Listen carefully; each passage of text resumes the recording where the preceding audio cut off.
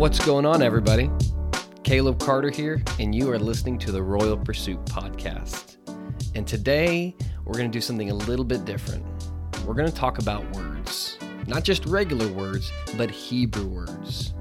And we're going to see why it's so important to dig deeper than just a surface level translation. We're going to take a look at one of the 10 Commandments from Exodus when God gives Moses the 10 Commandments. And what we're going to see is that this third commandment that we've always heard about has a lot less to do about how you use the Lord's name and a lot more to do about how you wear it. So it's going to be a lot of fun. We have a lot to cover. So let's jump in.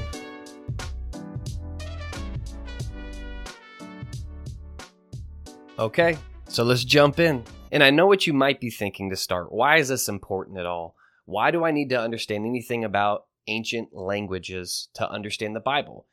And the answer to that isn't exactly straightforward, because it's important for you to have a foundational understanding of how these languages work, because sometimes our translations aren't always exactly helpful in helping us understand the actual meaning behind the text. And so if you don't know, the Old Testament is written in ancient Hebrew, whereas the New Testament is written in Koine Greek. And then we get our English translation. And each Bible translates these words to the best of their ability. And a lot of people don't understand why these words are translated in different Bibles. So from the King James, the New American Standard, NIV, why are they using different words at times? Well, the answer to that is that Hebrew is a word-poor language. They only have about 8,000 words in the ancient Hebrew language. And because of that, you had to have multiple uses for each word. And we can compare that to the English language today, which has somewhere around 400,000 words in its language. And so this kind of creates a challenge, but an opportunity when we read the word, because each word can have multiple meanings.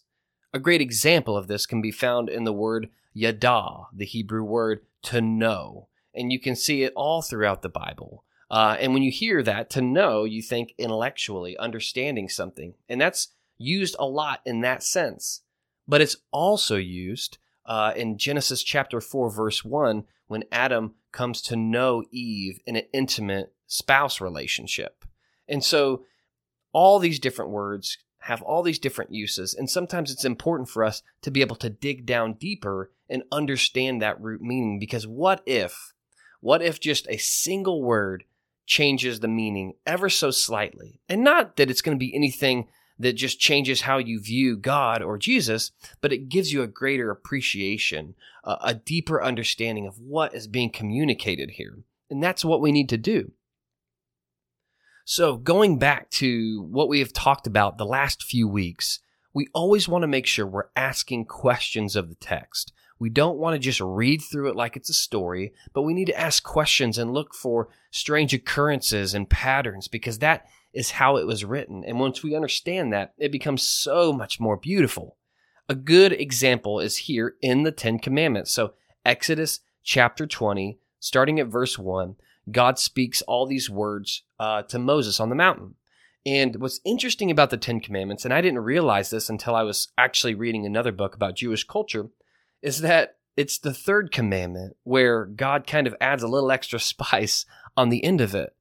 God actually says, after he tells Moses, "You shall not misuse the name of the Lord your God, for the Lord will not hold anyone guiltless who misuses his name." And that's interesting.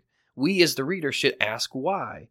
He doesn't say it at the end as all these commandments, and he doesn't say it after not murdering or committing adultery, but here, misusing the name of the Lord. And I would just ask you, if I was a non-Christian and I said, help me understand these 10 commandments, what do they mean, really? And you got to this third commandment, my bet is that you have heard it taught that this is all about not using the Lord's name as a profanity, not cussing and saying GD or saying the Lord's name just in a negative sense. That's what you would more than likely say, because that's what I heard growing up. And I think a lot of us have. But the question is that really what God was commanding to Moses? And is that really the serious posture that God has afterwards? And don't get me wrong. This isn't a plea to be able to use God's name in any other way other than reverently praising him and adoring him. But I think that the command is so much deeper than just how we say God's name. And so we'll jump into this. And to do that, I want you to understand that I am not leaning on my own biblical scholarship. I do have some training. I do have a bachelor's in biblical studies, but I am by far not a scholar. And so I'm actually referring to the work of Dr. Michael Heiser. He was a biblical scholar, had a PhD in ancient Semitic languages, and he's written several books. And I'll link a video of his in the description so you can check it out later. And actually, Dr. Michael Heiser is no longer with us. He passed away last year from cancer, which was a super big bummer for me. But it's neat to see him going to the Lord. And he had a podcast, and it was so cool because he would still record his episodes, and he would be talking about his struggle with cancer and the treatments. And he just had such a strong faith and just a delightful position in where he was at in life. And so what we need to do, what Dr. Michael Heiser would encourage us to do, is to research the text. So when I'm reading Exodus 20, verse 7, I'm not confined to just what I'm reading here in my Bible. I've got Google now. And the nice thing about Google is there's all these awesome websites that are devoted to helping you understand the Bible better. One of the greatest websites that you can use is blueletterbible.com or Bible Hub. And these sites can help you pull up the Hebrew or the Greek behind the passage so you can understand each word and how it was used in all these different occurrences. So a great example, when we read Exodus chapter 20, verse 7, you shall not misuse the name of the Lord your God. That word misuse is the one we want to look at. So we could type that into our browser, and what we would find is that the word in Hebrew is nasah. Nasah has been used in the Bible over 650 times, and often the word is used to describe lifting up, carrying, or to bear, to put on. And that's fascinating. So if we are the reader, we can ask, what does that mean? Why are we asked to be very careful when we carry or lift up the name of God? Already we can start to see that this seems to be a departure from just how we say God's name and something deeper. When you watch Michael Heiser and he talks about the culture of first century Judaism or even just ancient cultures, names had a lot of meaning.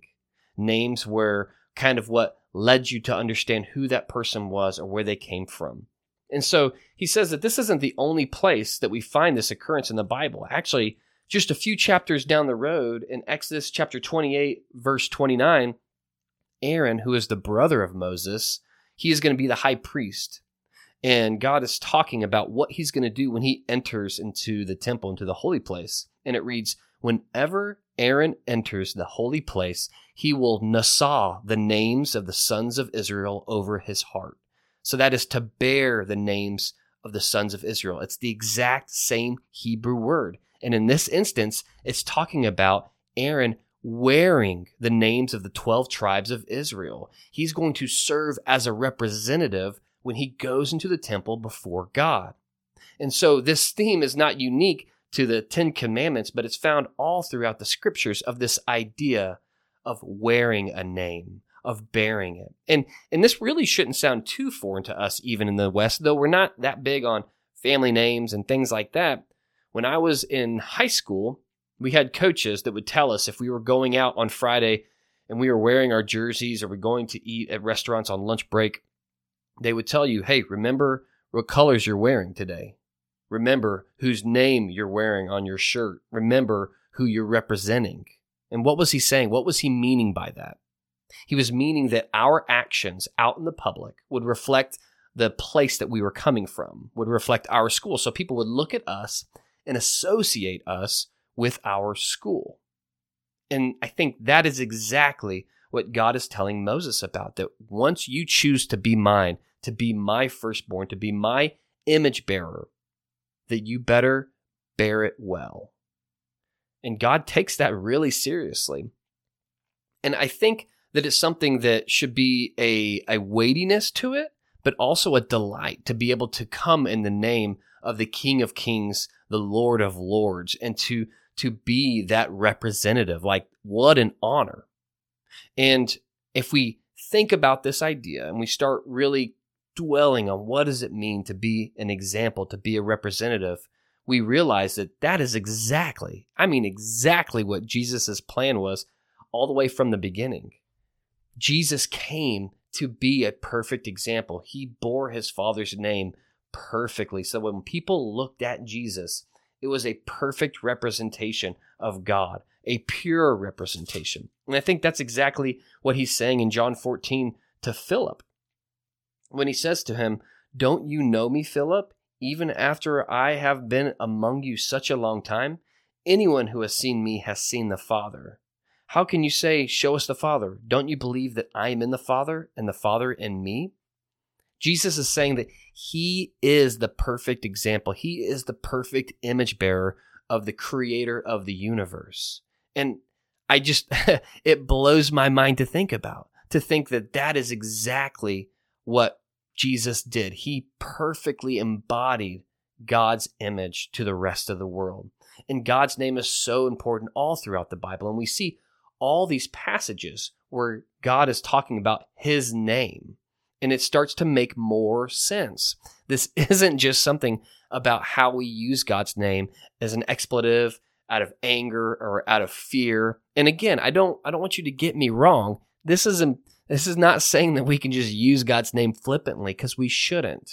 But I think that idea rolls up under this bigger idea that every element of my life should reflect how good God is. When I go to the store and I interact with a clerk, or when I am at work and the level of effort and quality that I put out, it says something about my God if people know that I'm a God follower.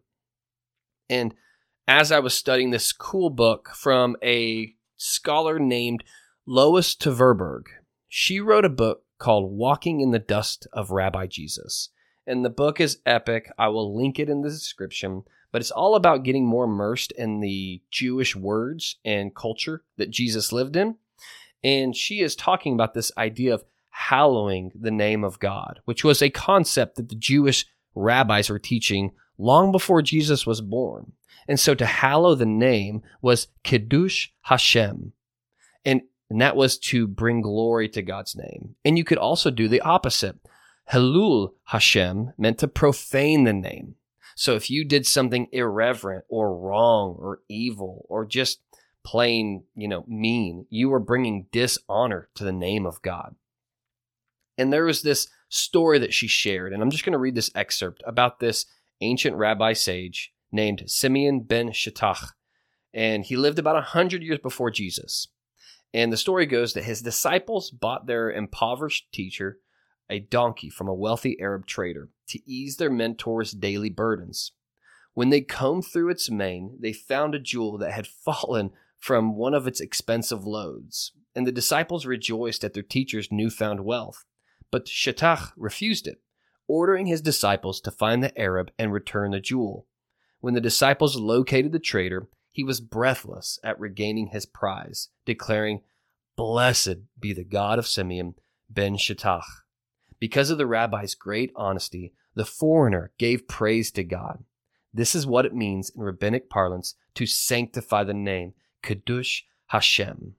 It means to live in such a way as to bring the God glory among those who do not know him. And I think about that. What a powerful testimony about your life in bringing glory and honor to God.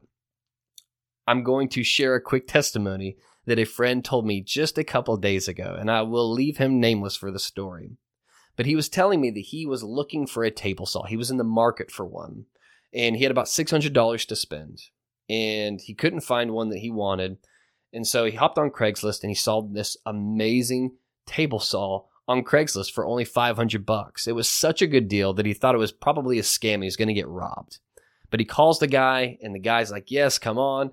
And so he drives up there, and he's looking at this table saw, and it's practically new. And in the story, he's telling me this. He tells the guy, I don't think I can give you $500. And right then I start thinking to myself, my goodness, is he really going to haggle this guy even lower? And before I could finish that thought, he goes on to say, I can't give you $500. All I can give you is $600. And the guy looks at him and he's kind of stunned, like, what? And he goes on to explain that it was too good of a deal and he wouldn't feel right about it. And that right there, that little instance of hallowing God's name, of bringing glory to God's name, is all it takes to act righteously in every situation, to give mercy when someone doesn't deserve it, or to pay a full price. You're glorifying God. And I think this is such a powerful testimony, a powerful concept for us to really think about and dwell on. I don't want us to just skirt by this idea and think, that was nice, now let's learn something new. We need to think deeply about what God said to Moses on that mountain, that we are bearing God's name. Now, thankfully, Christ bore it perfectly, and that relieves us of the burden. But we still are invited to step into this, to be his ambassador. That when people see us, they see how good our God is. And I'll tell you, there's a great sermon by Timothy Keller. And if you listen to this podcast for any length of time, you'll probably hear that name pop up a lot. I have adored Timothy Keller. I think he's a great preacher. A lot of fun to listen to. He's got a podcast of all of his old sermons. You should totally check it out. He actually passed away last year too. So 2023 really sucked for me and for their families, obviously. But I hated to see losing those two godly men and all the impact they've had in my life. But to get back to it, Timothy Keller talks about this idea of duty and delight. And he talks about it, the first time I heard him say it was during a teaching about marriage, that we need to have a sense of duty and a sense of delight. And you think about that, we have this marriage to Christ. We are the bride of Christ. And if everything that we do comes from a heavy hand of duty or a heavy hand of delight, we're going to be imbalanced, and it's not going to be the experience that it was designed to be. So if bearing God's name, I'll only do it when there's delight, then it becomes shallow and circumstantial, and I'll only do it when certain things are right. And on the flip side, if it's all duty, it becomes cold and rigid and legalistic, and it's just weighty, and you just don't know what to do. And so I think about this idea that Timothy kind of preaches on, that if we are too far to delight, we need to make sure we understand the magnitude of God's glory, that he's not just a loving father, but a mighty king, a mighty creator, a mighty judge. We need to have reverence and realize that we are called to a different life. So in those moments when I'm at church and people are acting goofy or they're talking about me or we're disagreeing, that I have to remember it's my job to hallow the name of God. Or when I'm out and about and someone cuts me off in traffic, or if I see somebody cheating and lying at work, whatever the case might be, I have to remember that my job is to hallow the name of God. And on the flip side, if it's all duty and I'm just looking at God like this tough, harsh king, then I need to spend time at the feet of Jesus to realize that I've got a God that loves me. No matter what, he loves me deeply. He is compassionate and he's slow to anger. And I have to do some soul seeking. And I have to do some praying and realize that what he's invited me in is the kingdom, that this is supposed to be a blessing, not just a burden. And so that's my thought for today. Looking back at the Old Testament, reflecting on this third commandment of bearing God's name well and never using it, never lifting it up in vain, but remembering who God is and letting that knowledge of God and his Son change how I live my life. But that's all I've got for you today. I hope this conversation was impactful. I hope it opened your eyes to the beauty of the Old Testament and even seeing that Jesus fulfilled that commandment beautifully. And I hope you guys will make your way to the Facebook page, the Royal Pursuit Podcast, and hop on there, comment on this episode, and let's have a discussion about it. It's going to be a place where we can talk and hopefully lovingly discuss the scriptures and what it means to follow Jesus. So take this next week, dwell on this concept, and get ready for another conversation next week. I love you guys. We'll talk soon.